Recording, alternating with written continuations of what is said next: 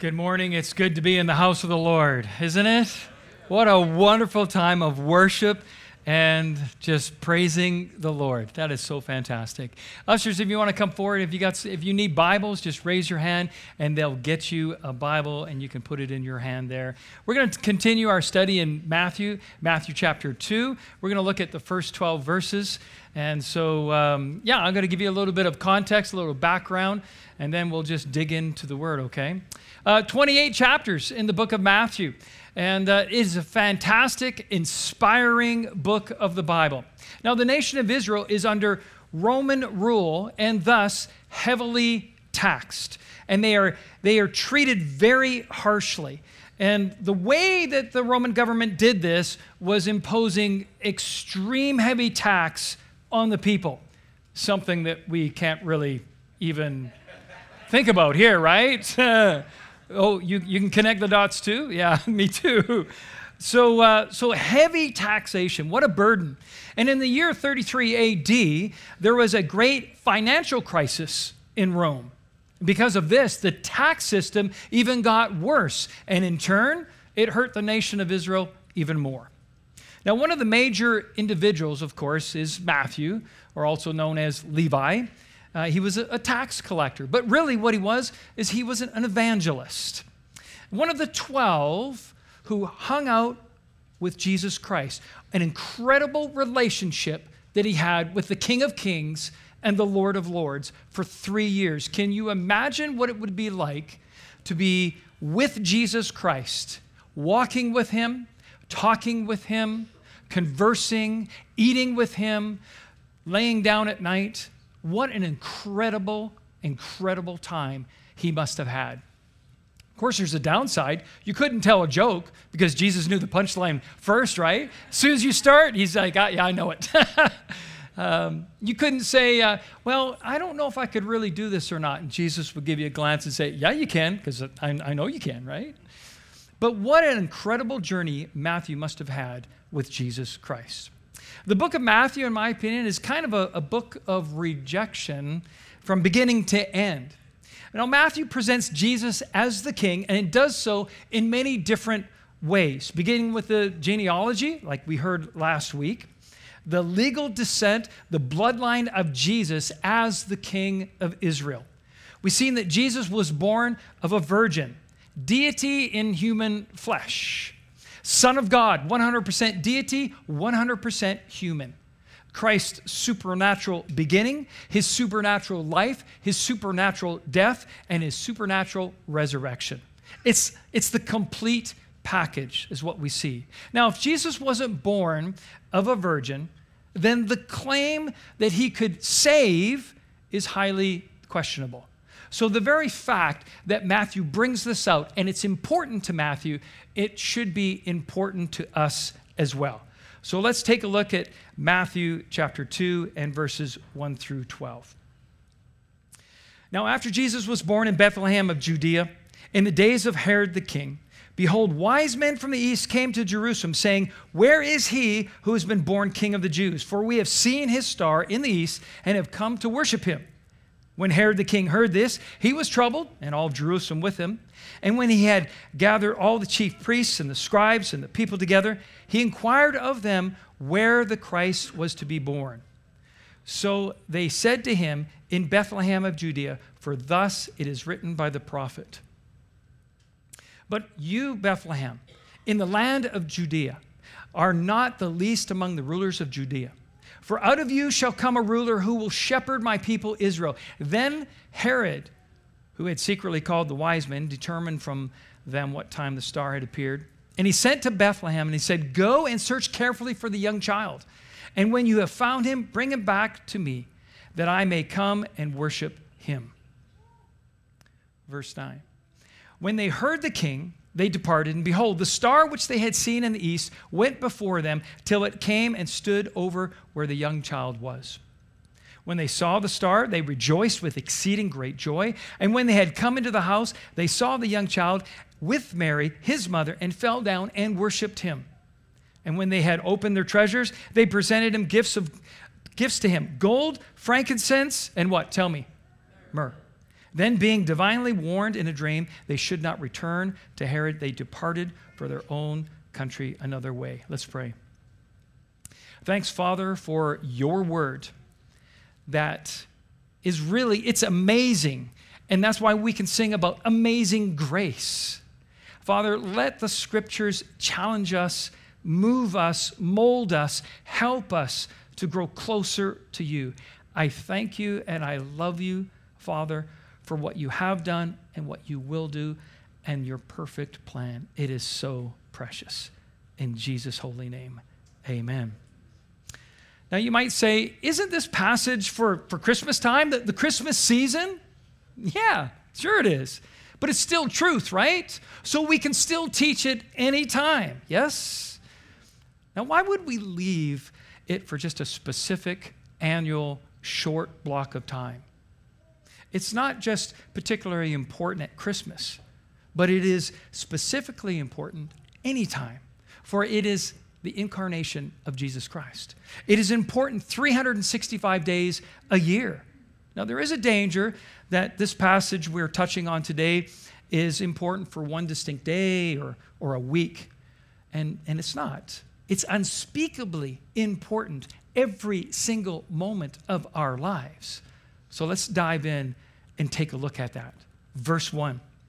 Now, after Jesus was born in Bethlehem of Judea in the days of Herod the king, behold, wise men from the east came to Jerusalem. So here we have Jesus. The King of Kings, the Lord of Lords, is born, the Savior of the world. Now, last week we learned that Christ was born to be the Savior. In Matthew chapter 1 and verse 21, the Bible says, he will save his people from their sins. Not maybe, not might, he will save his people from their sins. John chapter 3 and verse 17, the Bible says, God did not send his Son into the world to condemn the world, but to save the world through him. So he was born so that we can be saved. Where was he born? He was born in Bethlehem, the Bible says. Bethlehem means the house of bread. What a fitting name for the place where the very bread of life is to be born. Isn't it neat how God kind of puts things together to be able to give us a picture so that we won't forget things? Bethlehem, it's a real place. It dates all the way back to the book of Genesis, where Jacob buried Rachel, Ruth married Boaz, and King David's hometown, known as the city of David. The Old Testament is very clear. It states that the Messiah was to be born there.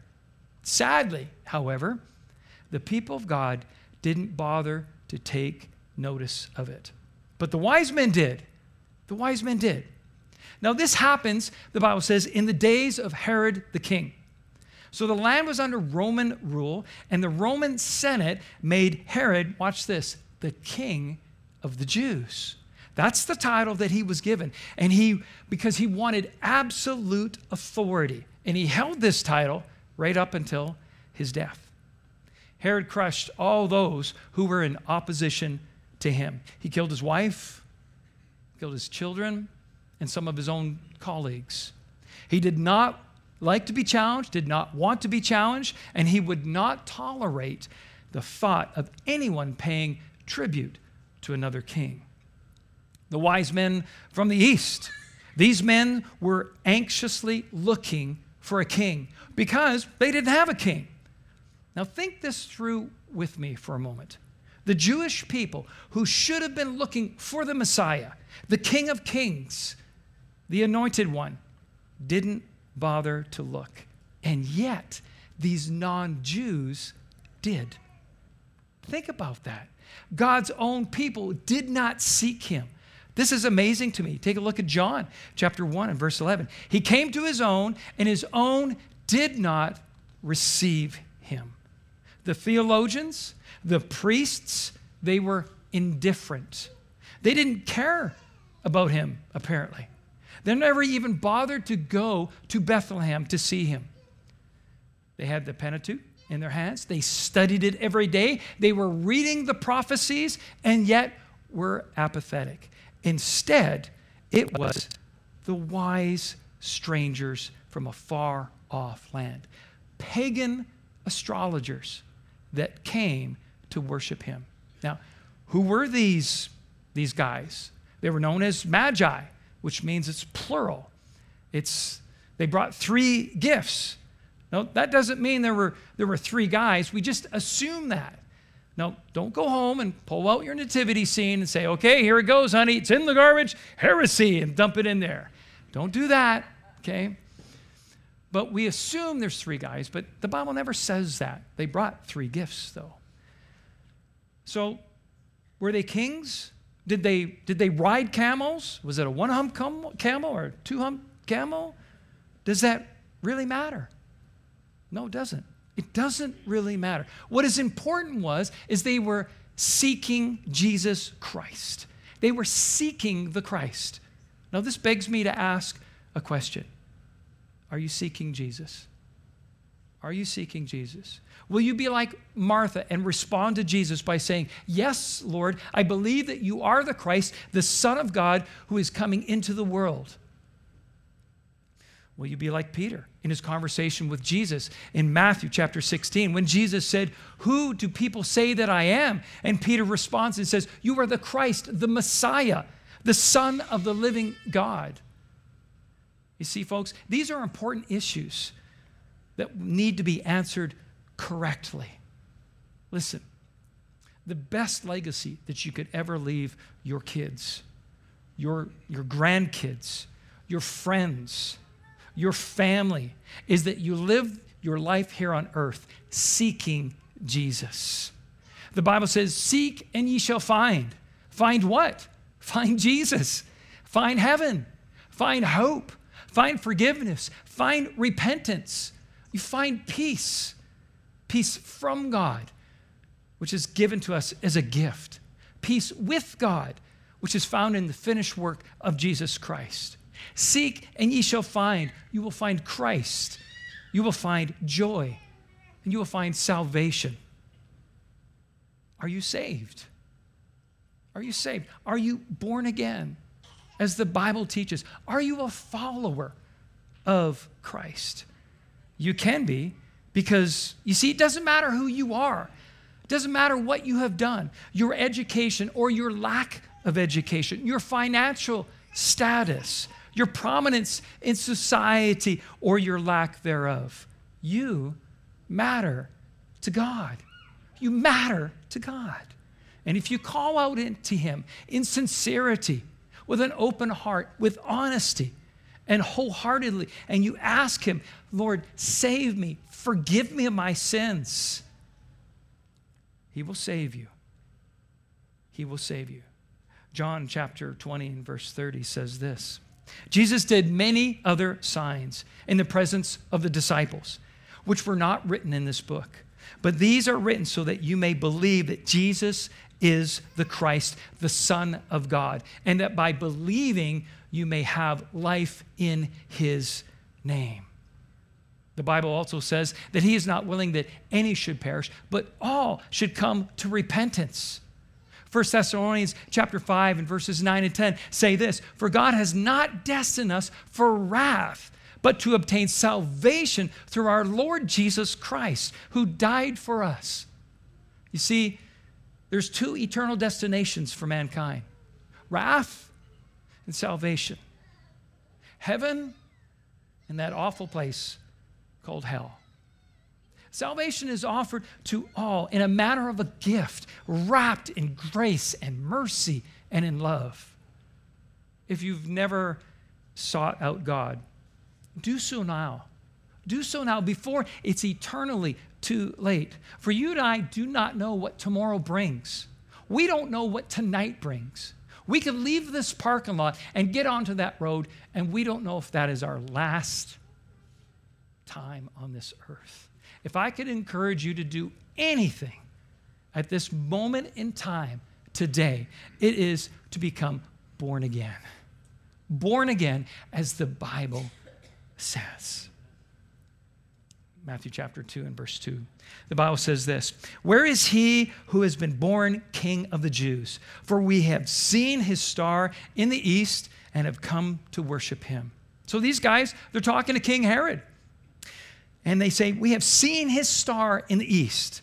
They saw his glory. That's what they saw. God made it so clear and so obvious that they got up and they went immediately to the correct place. It's incredible how God works things out, isn't it? To get his things done. They saw, they came, and they worshiped. Their hearts were hungry. They were yearning for a divine Savior. But it's interesting, Gentiles coming to pay homage to King Jesus. How's your heart? Are you hungry to do the same? Does your heart yearn for the King? It can. You might say, I'm saved, I'm born again, but I just don't have that hunger. Take his word, read his word, hear his word, study his word, memorize his word, meditate on what he says in his word, and that he will draw you to him, and you will experience that hunger and that yearning. That's how he does that. Verse 3. When Herod the king heard this, he was troubled, and all Jerusalem with him. Notice that, all of Jerusalem with him. Some exciting things are going to happen now. And when he had gathered together all the chief priests and the scribes of the people, he inquired of them where the Christ was to be born. So here's Herod. He's agitated. Now these wise guys, the Magi, they're excited. They're thrilled. They're happy. And Herod, total opposite. He was in trouble. He's in a panic mode. Not only him, but notice what the scripture says, all of Jerusalem. What's going on here? Why is this happening? Well, there's a new king in town. That's why. King Jesus. Let the party begin. Because Herod was not going to take this lying down. He was not going to step aside. Why? Because he was cruel. He was a tyrant. The name alone equated with corruption, scandal, and cruelty and fear. Now, there's a lot in a name, isn't there? You can say certain names and all kinds of emotions come up. Some great, some good, some bad. But when you say a name, people kind of like, and you have that emotion. Like, for example, Kobe Bryant. Steve Jobs. Let me pull up my iPhone and see who that is right there, Steve Jobs. Jimmy Pattison. Stuart Karpiak. Known for his good looks, chiseled body, often confused with Ryan Gosling or Ryan Reynolds. No, not at all. So when the word Herod, people heard his name Herod, the hair on the back of their necks stood up because they knew fear when they hear that name. A murderer, diabolical. Basically, he's whacked. So he hears this, and he's not a happy camper. So what did he do? He gathered all the chief priests, all the scribes, and he asked them where the Christ was to be born. Notice what Herod says. Where will Christ be born? That's something. Where will Christ be born? Christ. Because you see, he knew. He connected the dots. He knew deity had arrived. He knew the anointed one was upon him. Herod had enough knowledge to understand that the Messiah was to be born. He knew what they were asking. He knew that the throne of David was to be reestablished. He summoned the religious power of the day, the hotshots of Israel, the who's who of theology, so to speak. And a large group of people came together to discuss this with him. Can you imagine the emotions that is going on in that room right there? I mean, the spiritual leaders are all there. King Herod is there. And they just got upstaged by a bunch of pagans. He asks, where will Christ be born? To worship him? To honor him?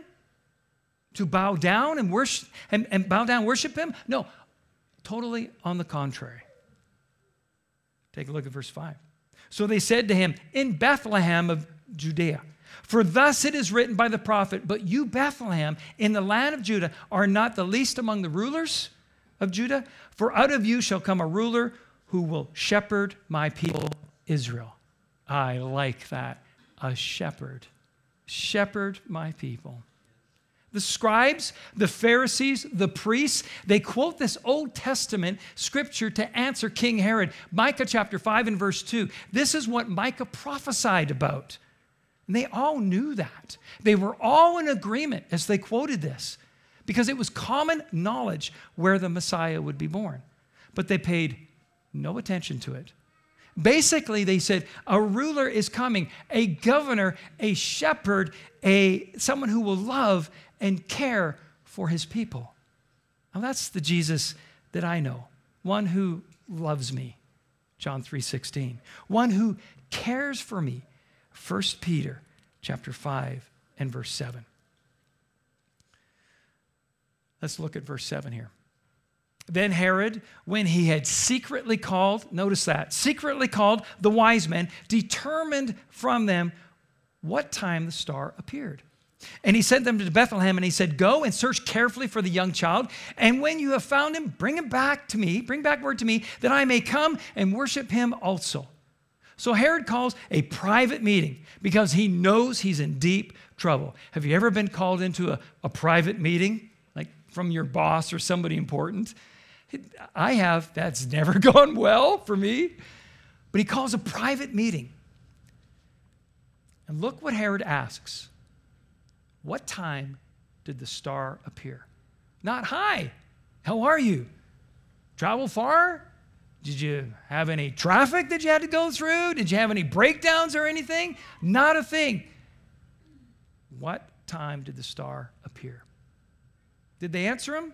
Because Herod was pressing them. Did they answer him? We don't know.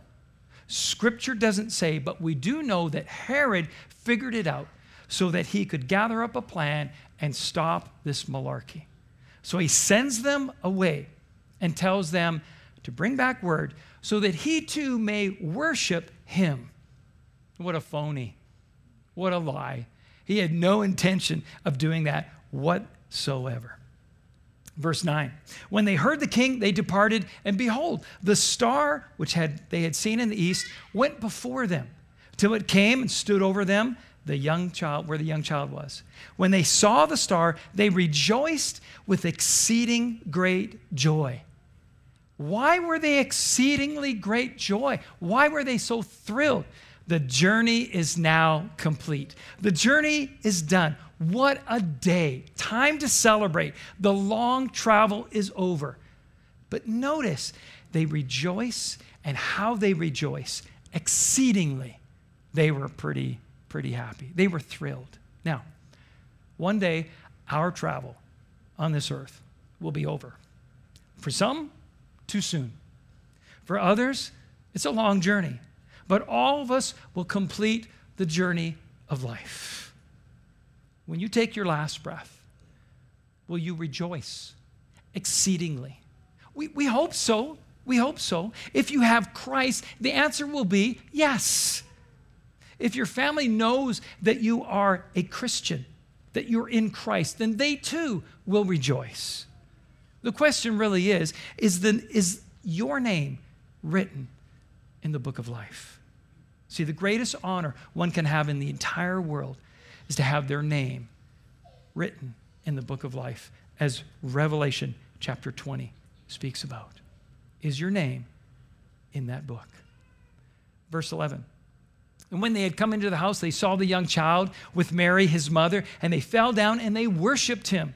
And when they had opened up their treasures, they presented him gifts to him, gold, frankincense, and myrrh. Notice that throughout this passage, who is mentioned first? Jesus. Why? Because he's the important one. It is through him that salvation is offered. It is through him that forgiveness is given. It is through him that peace is granted. Jesus is the main thing, not gender equality, not climate change, not social justice, not progressive dispensationalism, nor our comfort. Jesus is what is important. Jesus. They saw him, they fell down, and they worshiped him. Notice, not her, not Mary. They worshiped Jesus. These guys did it right. They did it right. Notice they worshiped him with their giving. What they gave was fitting for a king. What they gave was fitting for the Messiah. What they gave was fitting for the anointed one. Verse 12. Then being divinely warned in a dream that they should not return to Herod, they departed for their own country another way. So we see three groups of people here, is what we see. Herod, who despised and hated Christ and rejected him. We see the religious leaders of the day who were indifferent and therefore rejected him. Then we see the wise men who recognized who Jesus was and did all they could to follow him and to worship him. At Riverside, we pray that you're not in the first two groups of people. But if you are, Jesus can and will and wants to change your mind if you let him, so that you can be in the third group. See, Jesus says, I am the way, the truth, and the life. No man comes to the Father except through me. The Bible also says, the wages of sin is death. But the gift of God is eternal life through Christ Jesus. The Bible also says that he's not willing that any should perish, but all should come to repentance. Have you called on him to forgive you of your sins, to save you, to change you, to take you to heaven when you die? If not, today you can call upon him and change your destination today, change eternity today. Why?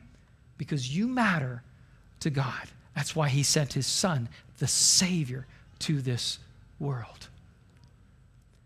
Eternity with Christ or eternity apart from Christ. Two groups rejected. One group did not. Worship team, please come forward. The Bible says this, that if you confess with your mouth that Jesus is Lord and believe in your heart that God has raised him from the dead, you will be saved. Not maybe, not might be, not a possibility, you will be. It also says, for with the heart man believes unto righteousness, and with the mouth confession is made unto salvation. It also says, whosoever that calls upon the name of the Lord will be saved. Whosoever means you. Whosoever means you. It means you. It means you. Whosoever means you. It means you. It means you. If you're watching online, it means you. In the overflow, it means you. Have you called on him? Sounds pretty simple. Yeah, because he's not willing that any should perish. It's simple enough that a 5-year-old can understand it and a 99-year-old can comprehend it. Let's bow our heads for a moment. Bow our heads and close our eyes. Every head bowed and every eye closed. You might be sitting here and saying, I don't think I've ever called upon him. I don't think I've ever asked God to forgive me of my sins. I don't think I've ever done that. Change today. He's listening, he's waiting, he's wanting to save you. You might say, with your heads bowed and your eyes closed, I don't know how. Hey, listen. Do what I did. I honestly, sincerely prayed and I said, Dear Lord Jesus, I realize who you are. Save me and change me. Forgive me of my sins. I'm going to pause for a moment.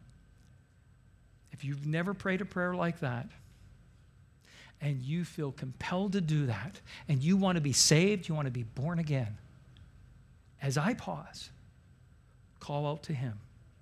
Just say, Dear Jesus. Go ahead. Not out loud, but silently.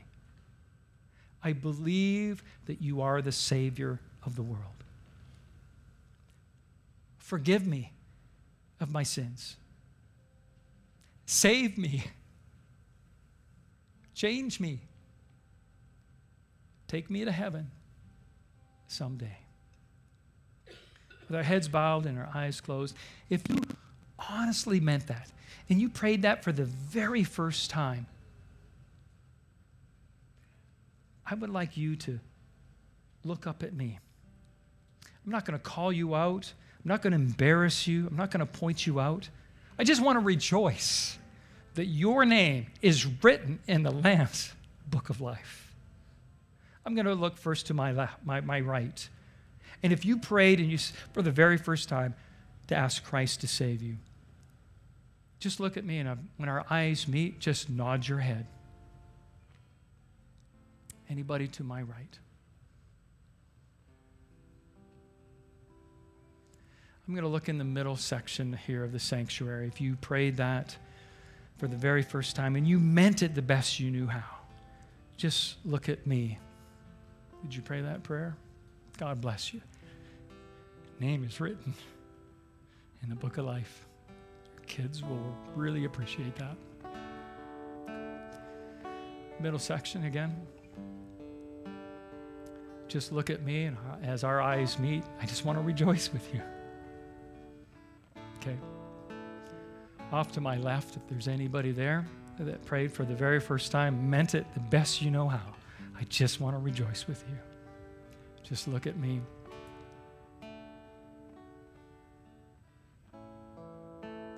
Did you pray that prayer? Right on, man. Salvation has come to you. Good job. Anybody in the back row? Did you pray that prayer? Just nod your head. Fabulous. If you're in the overflow and you're online and you prayed that prayer and you meant it the best you know how, let me know. Contact us here at the church. Tell us so that we can rejoice with you that your name is in the book of life. Thanks God so much for all that you have done, for your word, for salvation. We are grateful. Bless these folks today. Wrap your loving arms around them and hold them close to you. In Jesus' holy name, amen.